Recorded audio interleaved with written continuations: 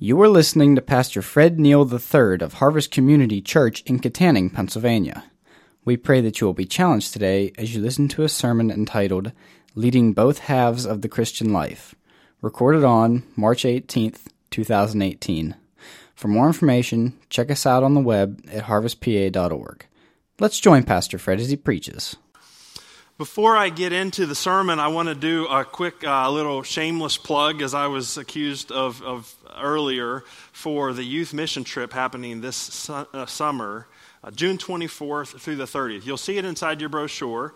It is to Newark, New Jersey, which is just across the river from New York City, to World Impact, which is a ministry that we've partnered with several times. We've taken several trips out there. This is for students who are in 7th grade or older, even some students, if you're in college or college age and you'd like to participate, we'd invite you to come along as well.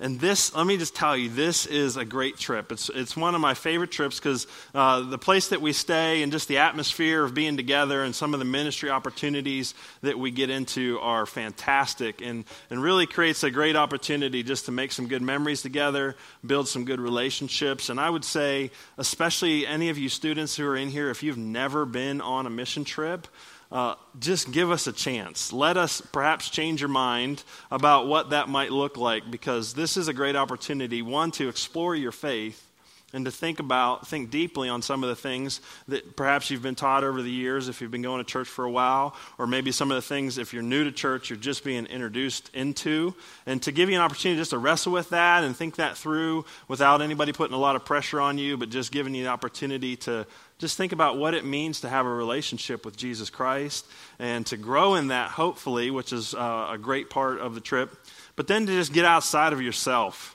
You know, it's so natural to us to become selfish and to just sort of focus on what we want and what we like to do and to be in control of our schedule, especially if you're a student and it's summertime. You're like, that's my time. That's great. You have lots of time throughout the summer for the things that you want to do.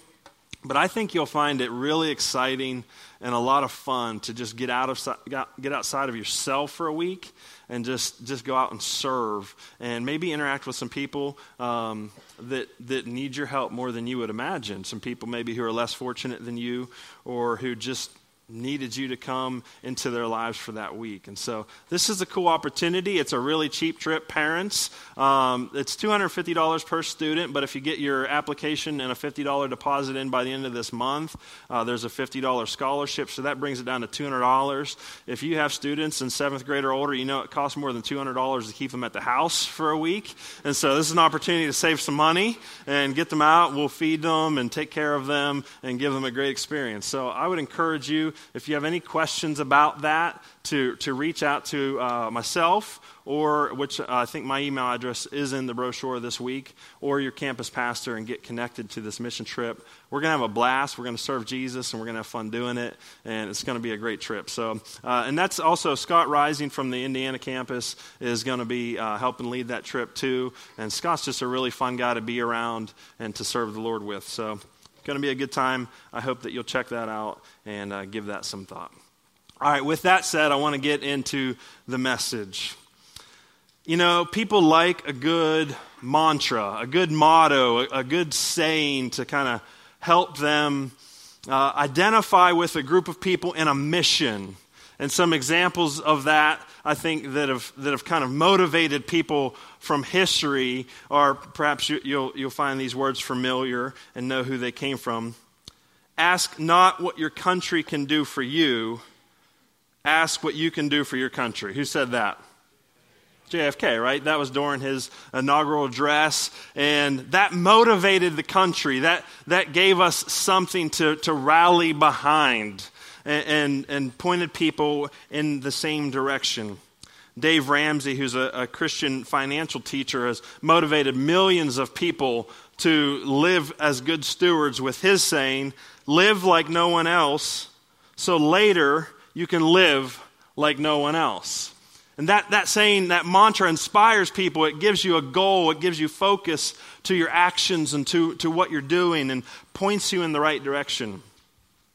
In 2008, when my daughter was born with a brain injury, and we were kind of exploring some different options for her life and how to help her succeed as much as she possibly could, and looking at some different therapies, we were introduced to a place in Philadelphia called the Institutes for the Achievement of Human Potential.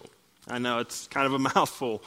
But what we found at the Institutes, as we kind of shortened it up and everybody just called it the Institutes, what we found was a leader who was inspiring hundreds and even at times thousands of families who had brain-injured children with a mantra that he took from serving during World War II in Patton's Third Army. They actually fought in the Battle of the Bulge. And he said when he was in the Army in World War II, their mantra was, "We never leave our wounded behind."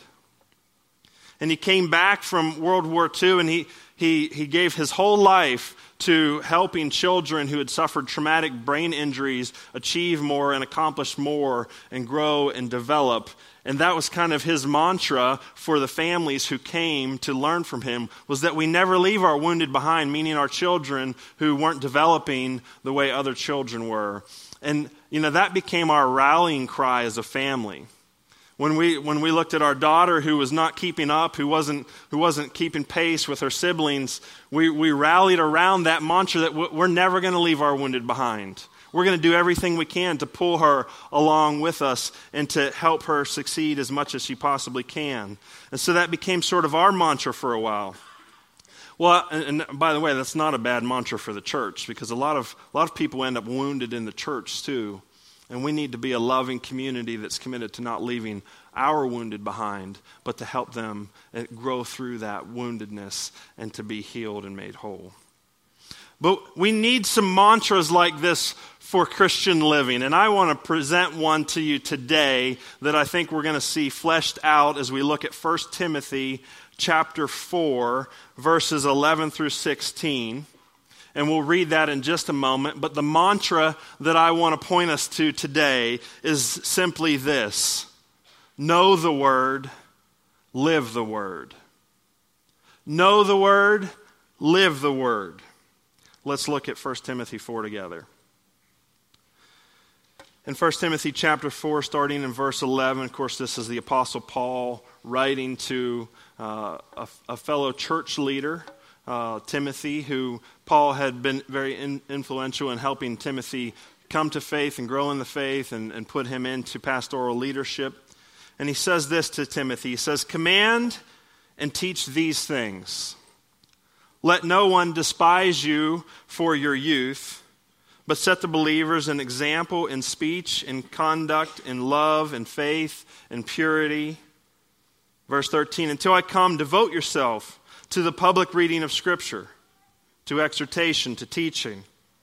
Do not neglect the gift you have, which was given you by prophecy when the council of elders laid their hands on you. Practice these things. Immerse yourself in them so that all may see your progress. Keep a close watch on yourself and on the teaching. Persist in this, for by doing so you will save both yourself and your hearers."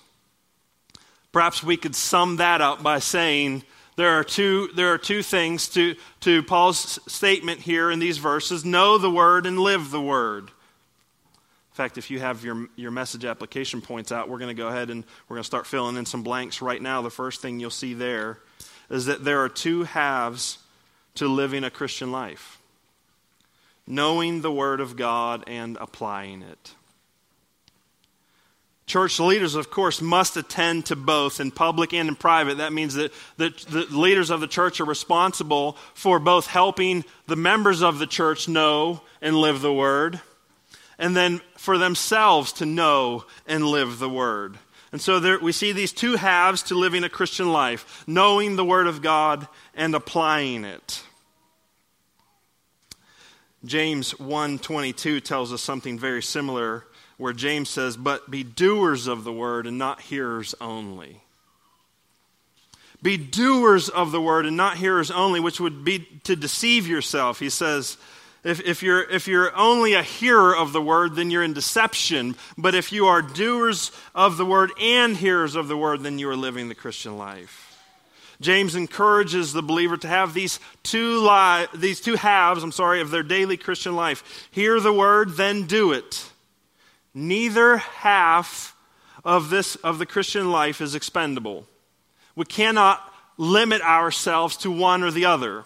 We cannot say, well, I love to hear the word, I love to study the word, I love to dig in and know the word, but I'm not real big on applying it. And we can't rest on saying, well, I don't know a lot of theology, I'm not real into studying the Bible, but I try to do good things. The Bible calls us to both, and neither half is expendable. Some people don't know the word very well, but boast of their good deeds. This is not the complete Christian life. Some know the Bible inside and out, but fail to obey even the simplest commands of Scripture. And so James marries both halves when he says, but be doers of the word, not hearers only. In other words, know the word, live the word. That's what we're called to as Christians. This is first of all, true for leaders in the church. The church simply cannot afford to have leaders who neglect either side of this equation. I think when you have leaders in the church who focus on one to the neglect of the other, whichever side it is that they focus on, and whichever side it is of that equation that they neglect, you're going to have an unhealthy church. Leaders must do both, and they must teach the people that they're leading to do both. So let's look at this passage verse by verse. We want to pick this apart together. Verse 11, let's go back and look. Paul says to Timothy, command and teach these things. He says, command and teach.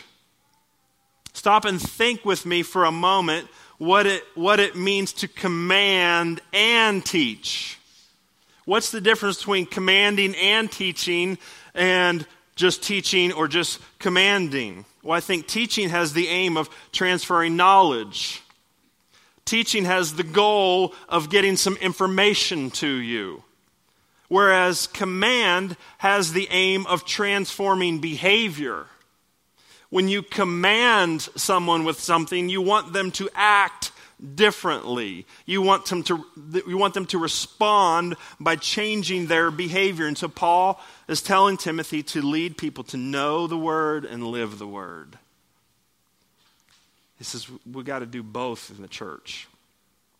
And he's going to point Timothy in just a moment to do this for himself. But it's very important that we stop and note here that that's the role of leaders within the church. We're not just here to tell you what the Bible says.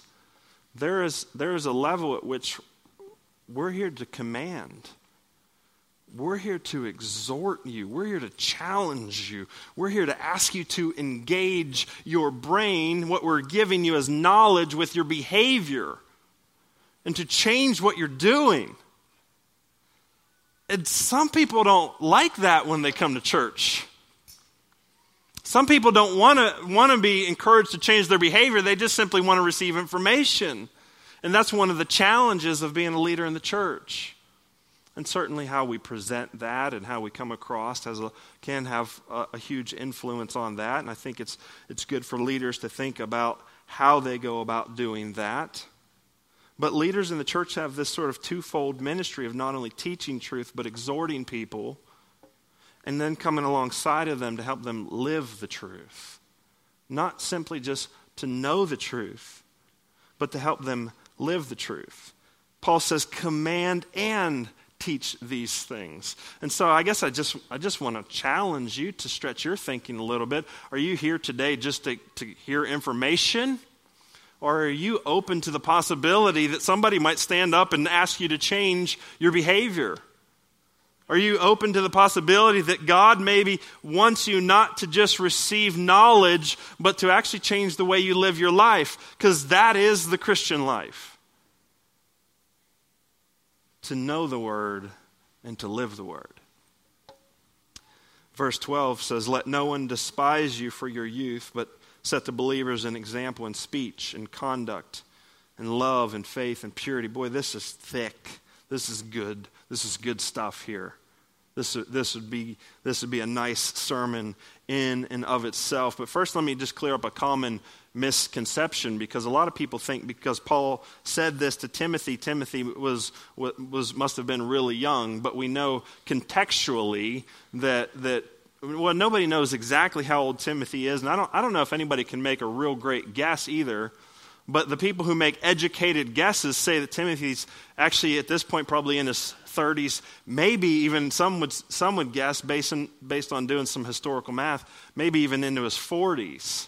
And so Timothy's not a teenager. A lot of times we share this as a verse for teenagers to listen to, or perhaps young adults. That's not what Paul's saying here at all. Timothy's a grown man, but he's a leader in a church, and as a leader in a church, he's tasked with commanding people who are sometimes 10, 20, 30, maybe even 40 years older than him. And so he says, don't let them look down on you because of your youth, because you're younger, because they've got 20 or 30 years on you.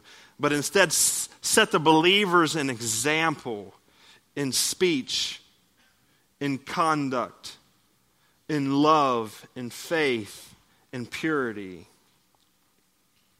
You see, here's the reality, is that spiritual maturity is a must in a church leader.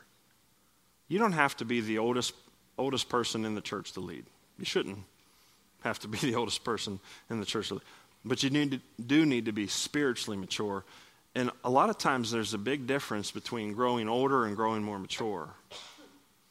You don't necessarily grow more spiritually mature as you grow older. That takes effort. That takes discipline, as we talked about last week. That takes the pursuit of godliness. But the fact is that Paul doesn't want to let Timothy off the hook just because he's younger. Maybe Timothy had expressed to Paul his difficulty in leading folks that are older than him. Or maybe this was just a weakness that Paul was aware of in Timothy, that he shied away from commanding. He shied away from exhorting those who were older than him. Maybe he was real good at working with the younger generation and exhorting them and commanding them, but when it got to people who had a little bit of time on him, he got a little nervous or got shy.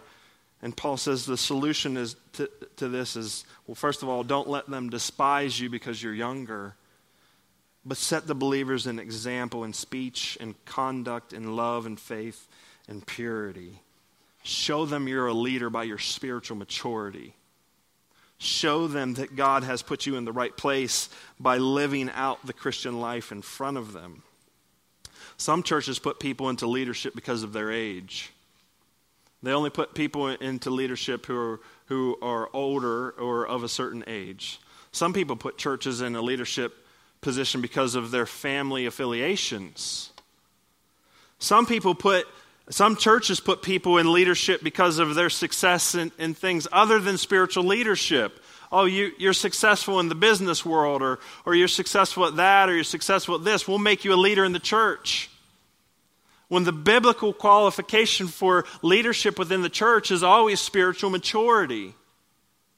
Not your age and not your family affiliations and not your success at other things, but spiritual maturity. And so Paul brings Timothy back to that. He says, set the believers an example. And even though he's not necessarily speaking this to what we would all consider a young man, nevertheless, there's nothing here that all believers aren't called to excel in.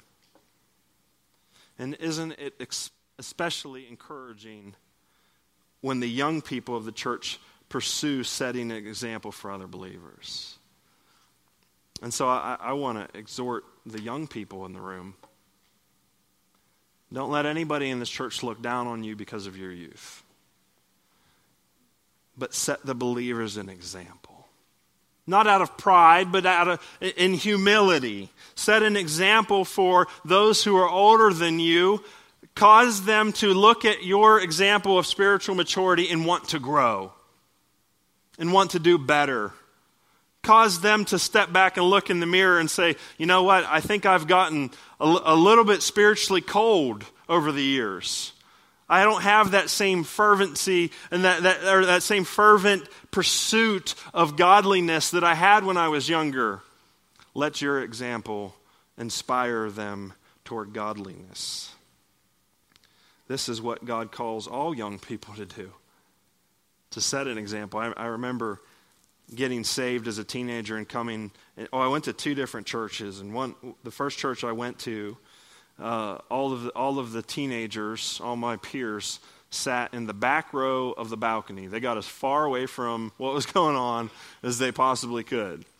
And then sometime after that, I went to another church, and I was shocked to find all of the teenagers were sitting in the front 2 rows, sitting right down front, with hands raised during worship, praying, seeking the Lord. And that was an example I wanted to follow.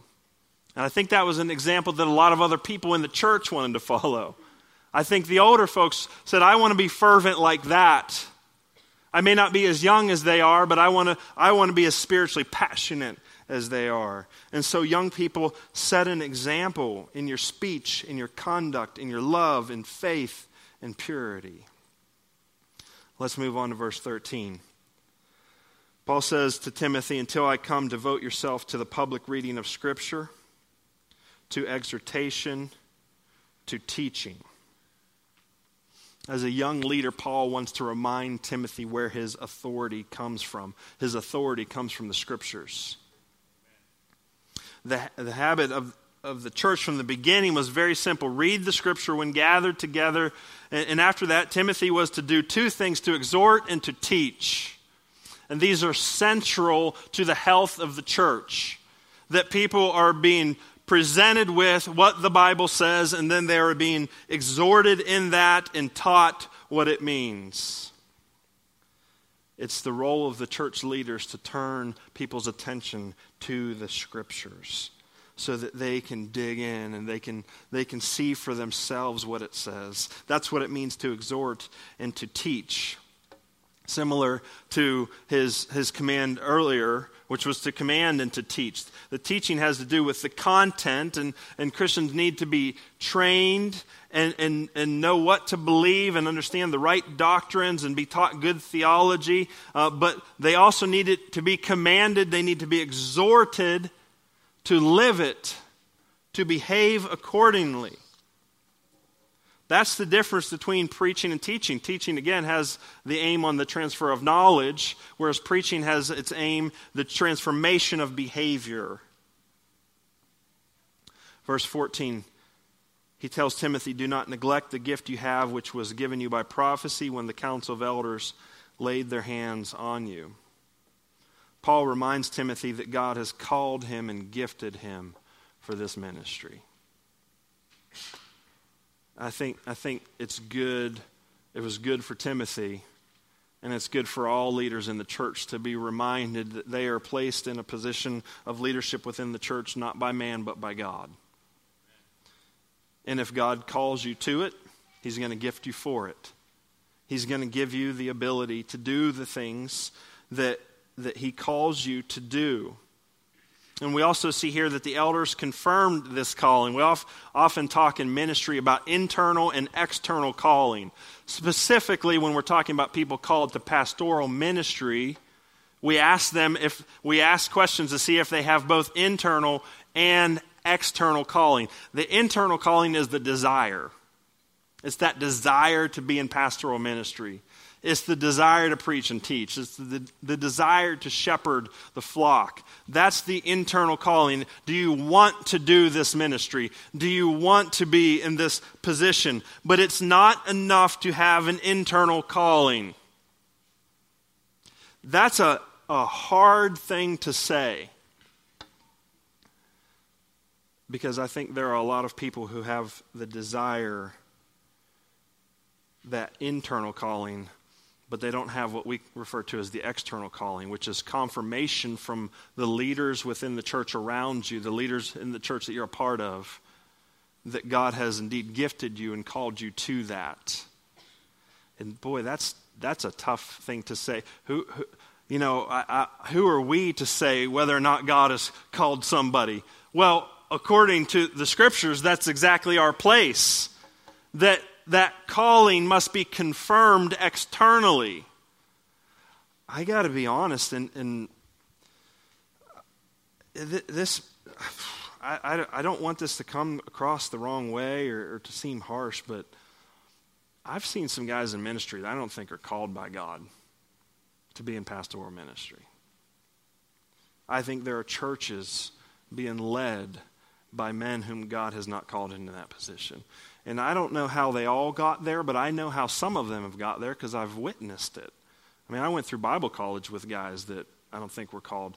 And I'm not saying that I alone have the ability to discern that, but I'm saying the church has the responsibility and the ability to discern that. And sometimes we're too quick. Hey, if somebody says they want to do that, then let's just tell them to go do that. Instead we're to test and to see if that is something that God has called them to and gifted them for. I remember when I was 17 years old, I'd been a Christian just over a year, a little over a year, and I felt God calling me. I just started to have this strong desire. I was going into my senior year in high school, and I, all the questions, what do you want to do, and all that, and I always liked math, did okay in math and science. I was like, I guess I'll go for engineering. I don't know, just do something that kind of lines up with where I've done okay in school. But there was really no passion for that. And I had actually applied and got accepted into college for that. And that was just the track that I was on. And then I started waking up thinking, man, I think God's calling me to ministry. And I used to watch, it's funny now, I look back and think about all the bad theology that was there. But I used to watch TV preachers all the time, and I loved preaching. I mean, I loved preaching from the moment I got saved. I went to church. When I got saved, I started going to a traditional church, and the music was atrocious, especially for a teenager. In fact, I remember, I was about 16 years old at the time. This was the church where all the teenagers sat in the back, and I was like, well, I guess we sit in the back. So I went up to the balcony, and I remember this one girl looking at me and going, what are you doing here? And I was like, I don't know. And I went down and I sat with the old people, and I remember just enduring the music so that I could be there when the preacher got up. And I loved it. I just loved to hear a pastor get up and just unpack the scriptures and help me understand what God was saying through the scriptures. But I didn't think of that as anything more than what it was at the time. But about a year later, I wanted to do that. And I got involved in the youth ministry at the other church that I started going to, where everybody sat down front. And I started expressing that desire to the leaders there. And they gave me some opportunities to do that. And then they started giving me feedback, like, hey, supportive feedback confirming that call. And eventually, that conversation happened with my senior pastor, and I really wanted to know if he felt like I was called to this. And that's what I mean by that external calling. Do the leaders within the church that God has appointed there confirm that calling, and do they see the gifting to lead? And I've never thought I existed on earth since then to do anything else. I've just known, I feel very fortunate because I've just known for the last 20 years that this is what God created me to do. And I hope that He's gifted me to do that. And you can write on your Connect card, you can grade me or something if you want. Maybe I've just missed it for the last 20 years and I go find something else to do. But that's what we're talking, Paul says to Timothy, don't neglect the gift you have, which was given you by prophecy when the council of the elders laid their hands on you. Now, we don't know a lot about this event, but apparently there was an event where the elders of the church, the council of the elders, and that's the other thing to note here, is that within the church, there's a council of elders. And we believe here at Harvest, that's the biblical model for church leadership. That it's not the deacons or not some other council made up of other people, but it's the elders that are called to lead the church. There was some event where the council of elders gathered around Timothy, laid hands on him, and there was prophecy, and there was the giving of a gift. The Holy Spirit gave Timothy the gift. God chooses his leaders. And he doesn't always look at the things that we look at in other people. God chooses his leaders. He calls them into ministry. He gifts them for ministry. And then the elders of the church confirm that calling and that gifting into ministry. And I think that's the way it should happen. I think if it doesn't happen in that way, that's a recipe for trouble. We want men to lead who are called by God, gifted by God, and confirmed by the leaders within the church that this is their calling. All right, let's look at verse 15. Practice these things. Immerse yourself in them so that all may see your progress. Paul now turns from the mandate to teach and exhort and focuses on Timothy's personal life. He is supposed to immerse himself in the teachings of the Bible and the teachings of the apostles. He is also supposed to do them, to practice them. He is not a professor.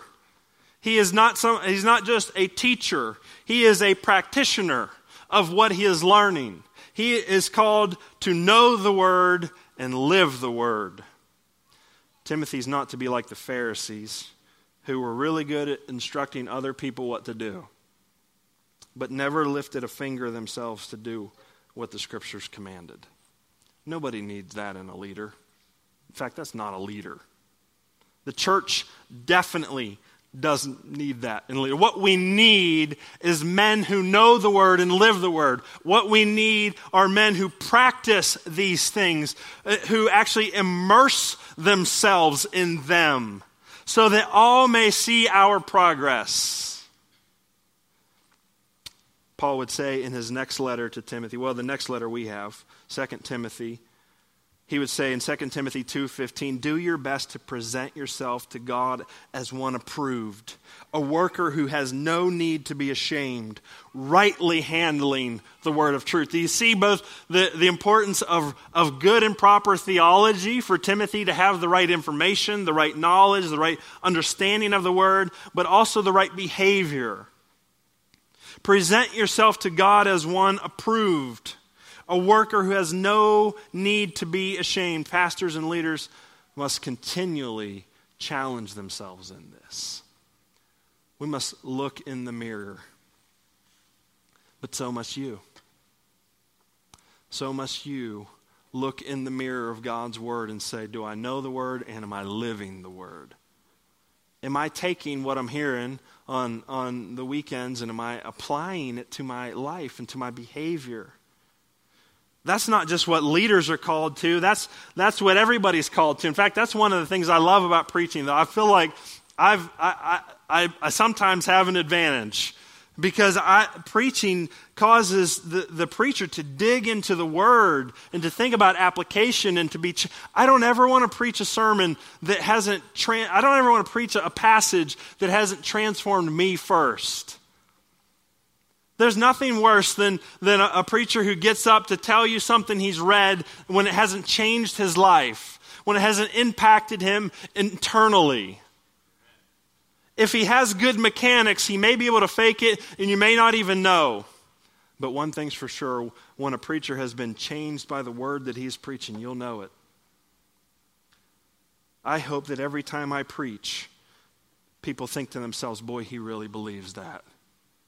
That's my goal. I want people to see my progress. I want people to see that the Word of God is changing me and hopefully be inspired and encouraged to let it change you.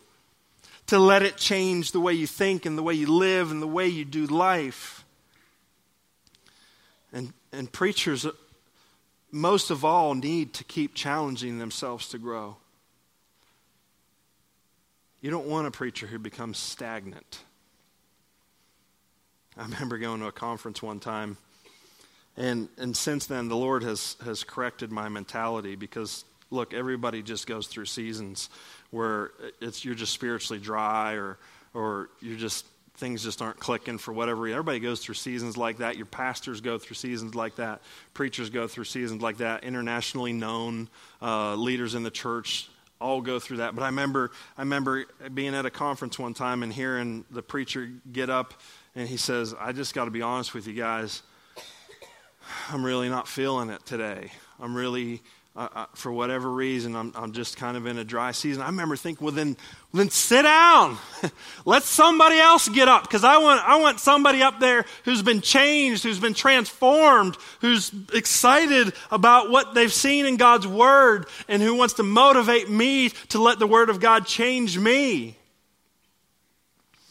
But God used that to help me through some times when I was struggling, to know that I'm not the only one, that that's normal, that you're going to have that even as a leader. Even if you get invited to speak at a conference, you might show up that day and just be in the middle of a dry season. Sometimes that happens. But if that's the norm for your preacher, you need a new one.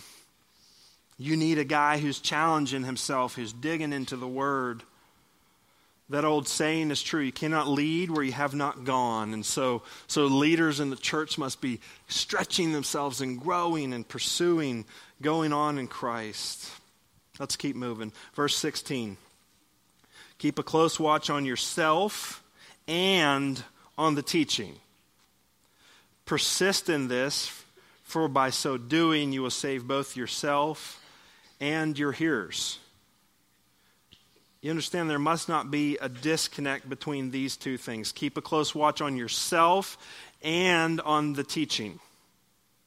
Those two things have to go hand in hand for all pastors and church leaders and for all Christians in your own personal life. Is the teaching you're receiving, is the teaching that you're ingesting and digesting biblical? Is it in accord with all of Scripture? Is it good, healthy doctrine? Keep a close watch on that. Keep a close watch on whether or not you're receiving good teaching. Hold it up to the light of Scripture and say, is this what the Bible really says? And keep a close watch on yourself.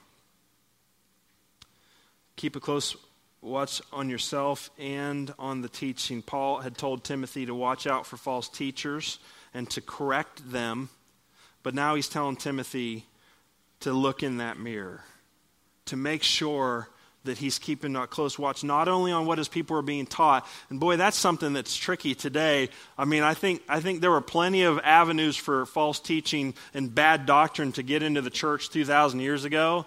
But there's a whole lot more avenues for that kind of teaching to get in the church today, because we've got the internet and we've got television and we've got books and we've got all kinds of, and we think about that as the leaders of this church. What are our people learning? What are they hearing? Is it true? Is it good doctrine? Is it healthy? And so occasionally you'll hear one of the pastors get up and warn and perhaps sometimes a little bit harshly even, that you need to be really careful what you're listening to on TV and on the internet and the books that you're reading. And that's done out of love. That's done out of a desire to keep a close watch on the teaching. But he tells Timothy to keep a close watch on himself. And then he says, persist. I love that. Persist in this. For by doing so, you will save both yourself and your hearers. Continue in this. Stay the course. This is the path of salvation for both yourself and your hearers, he tells Timothy. That's fantastic, isn't it? Persist in this, for by doing so, you will save both yourself and your hearers. Which reminds us, salvation's a bit of a process, isn't it? I mean, there are things that happen at the moment of salvation, justification, regeneration. Those things happen immediately. But then there's this process of sanctification, which is part of salvation as a whole. Part of your salvation is that you continue on and that you grow in your sanctification. Part of your salvation is that you persist, that you persevere, that you go on. And sometimes we overemphasize the one-time events that happen immediately at salvation, and we neglect the teaching of the need to persist, the need to keep on, the need to keep growing, and to enter into that process of sanctification where we keep growing in Christ. Salvation is a bit of a process, and we must stay engaged all throughout our lives in that process. So let's look at some implications of this text. If you have your map out from earlier, we're going to get back to some of the things that you see there on your map. Number one, churches should expect, develop, make room for, and receive young leaders. We should expect, develop, make room for, and receive young leaders. You know, we sort of live in a society that puts off adulthood, don't we? We live in this world that allows young people to stay a little too young, a little too long. In some cases, a lot too young, a lot too long. But we live in the society that puts off manhood and womanhood and adulthood in general and says, just stay young, just stay immature, and just enjoy that part of your life. Well, we shouldn't do that in the church. We should promote maturity, even at a young age. We should be encouraging people to grow up into maturity. And part of that is that we expect, develop, make room for, and receive young leaders in the church. I still hear this today. Look, this May will be 15 years I've been here. I still show up to do a funeral or to do a wedding or do something outside of Harvest, and I hear the same thing. You look too young to be a pastor. You should have seen me 15 years ago. How old do you have to be a pastor, for crying out loud? You know, and I can honestly say, I was 22 years old when I first stepped into this pulpit and preached, and a lot has changed, and I've grown in a lot of ways, but I honestly think God used me then just like He uses me now. Because it wasn't ever me. It was His Word and His Spirit working through me. And God can do that through a 22-year-old just like He can do that through a 52-year-old. I look back at some of my old sermons, and there's some things that are in there that I'm just like, I can't believe I did that and I said that, and I'm embarrassed by some of it. But when I look at what was being taught, it was the Word of God. Sometimes I come across something that I wrote 15 years ago, and I go, oh man, I didn't even know I knew that. I should know that again. I wish I knew that now. I'm amazed. But it's just the Word of God, right? It should be that way. I've done over 60 weddings. The success rate hasn't changed all that much from when I did them when I was 22 to now at 37. I've done, I think, more than 40 funerals, and the success rate definitely hasn't changed for those. Those guys, they're all still dead, all still in the ground. Nothing's really changed. A lot has changed, but at the same time, nothing's really changed. The point I'm trying to make is that we need to embrace young leaders in the church. Keep them accountable, help them grow and develop and understand there are going to be certain things that are immaturities in their lives, but we need to embrace them and receive them. And we need to let God work through them in our lives. If somebody to some of you, I'm very young, obviously. But if a 22-year-old got up here, how many of you would be going, this isn't going to be any good? What's he got to say that's going to teach me? And if that's your attitude, I want to encourage you to think about what you're saying. If God has called and gifted that person into ministry, then we need to receive ministry from them and say, God, teach me through this young man. And so we need to give people those opportunities. Let me keep moving here for the sake of time. Number 2, the Word of God is the leader's authority. Timothy's authority, this first point kind of leads right into this one, doesn't it? Timothy's authority does not come from his office of elder. Rather, it comes from his ability to handle the Word of God correctly and to live the Word of God correctly. His authority is the Word of God. In a sense, pastors aren't different than anybody else. We don't have authority as men. Our authority is the Bible. And you should follow our authority to the degree by which we are teaching you what the Bible says. It's a very dangerous thing to follow a man beyond the Word of God. And that happens sometimes. I think, I've been watching, I watched this documentary thing on David Koresh and the whole Waco, Texas thing. And then I see this one, I don't know if it already aired, but coming up maybe on A&E about Jim Jones. And I think these guys were gifted men. They were so gifted, they got people to commit suicide. They got, and forgive me for being kind of crude here, but they convinced other men to give them their wives so they could impregnate them. You don't do that unless you're a gifted leader. We must be very careful that we're not just following the giftedness of a man, but we are following a man who is under the authority of Scripture and leading out of that authority. Never beyond that. Don't ever follow somebody beyond what Scripture teaches. And there's some, those lines can get blurred. That scares me sometimes to think that it's possible to manipulate the authority that God gives pastors in His Word to get people to do things He's not calling them to do. And God forbid that should ever happen here. And God forbid that any of you would ever follow someone beyond what the Word of God says. And I know that's kind of a lot to bring up, and I can't unpack all of that, but I just want to make that point that the Word of God is the leader's authority.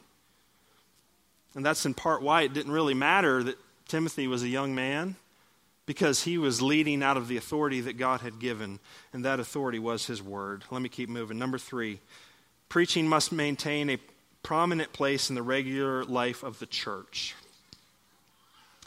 There always seem to be some people in the church trying to get rid of preaching. And many times I suspect that is nothing short of the work of the enemy. I think Satan hates the truth and the authority of God's Word being proclaimed through men whom God has called and gifted. I think he absolutely hates that. And ask any preacher and any pastor about the spiritual battles that sometimes precede stepping into this pulpit. It's crazy. Satan hates when the Word and the truth of God is proclaimed through men that God has called and gifted for ministry. We must value the preaching of God's Word and give it honor and prominence in our services. I'm running out of time, so I'm going to go quickly. Number 4, believing the right stuff is not sufficient for living a Christian life. This is something that we have to understand, that we preach a gospel that says salvation is by grace alone, that you cannot earn salvation through works, that it is given by God as a gift. That's our strength, but that can also be our weakness at times. Because the error in all of that would be to think that, well, then I have to do nothing. And you could present a pretty good case that if you do nothing, then you have not been saved. In fact, James attempts to make that case in chapter 2, verses 17 and 18, where he says, so also faith by itself, if it does not have works, is dead. What good do you think dead faith is? Not very good in my estimation. He says, so also faith by itself, if it does not have works, is dead. But someone will say, you have faith and I have works. Show me your faith apart from your works, and I will show you my faith by my works. He's not saying that we're made righteous by our works. He's saying that if you're born of God, it will show in how you live your life. You will respond to having the Holy Spirit within you by loving and obeying the Word of God. You'll want to both know the Word and live the Word. Like one preacher said, we are saved by faith alone, but not a faith that is alone. We are saved by faith alone, but not a faith that is alone. And so here's what I want to say today in response to all of that. It's time to believe the gospel. The gospel is the message that we, every last one of us, have sinned against God. But God, out of His love for us, sent His Son, Jesus Christ, to die in our place on a cross, taking our sin and the punishment for that sin upon Himself so that He could forgive us and give us eternal life. And that salvation is not earned. It is received through grace and by faith. And if you believe that gospel, the good news, if you know the word and believe it, it's time to live the word. It's time to do both. Let me end with the words of Jesus himself. He says, this is in Matthew 7. Everyone then who hears these words of mine and does them will be like a wise man who built his house on the rock. And the rain fell, and the floods came, and the winds blew and beat on that house, but it did not fall because it had been founded on the rock. And everyone who hears these words of mine and does not do them will be like a foolish man who built his house on the sand, and the rain fell, and the floods came, and the winds blew and beat against that house, and it fell. And great was the fall of it. What is the difference between the life that is crushed under the difficulties of life and the one that stands? The answer is that one heard the word and did nothing, and the other heard the word and lived it. Know the word, live the word. So what about you? Have you received Christ today? Do you believe the gospel? Or is perhaps today the day you want to do that? Today you want to receive the gift of salvation from Jesus Christ. You want to receive his forgiveness and his mercy. Well, the Bible tells you to obey, and to obey is to repent. It's to turn from your sin, to ask for his forgiveness, to ask him to save you, and then live the words of Jesus. Live the word of God. Open your Bible, read it, understand it, know it, and apply it, and live it. Or maybe you've already received Christ. Maybe you received Christ a long time ago, but you've done very little to live the word. And week in and week out, you hear the word, you know the word, you could get up here and teach the word. You understand the Bible, but you're not living it. I want to call you to change. I want to call you to respond in obedience, to know the word, live the word. Thank you for listening to this sermon from Harvest Community Church. We invite you to join us at any one of our 4 campuses located in Kittanning, Petrolia Valley, Indiana, and Freeport. For more information, check us out on the web at harvestpa.org.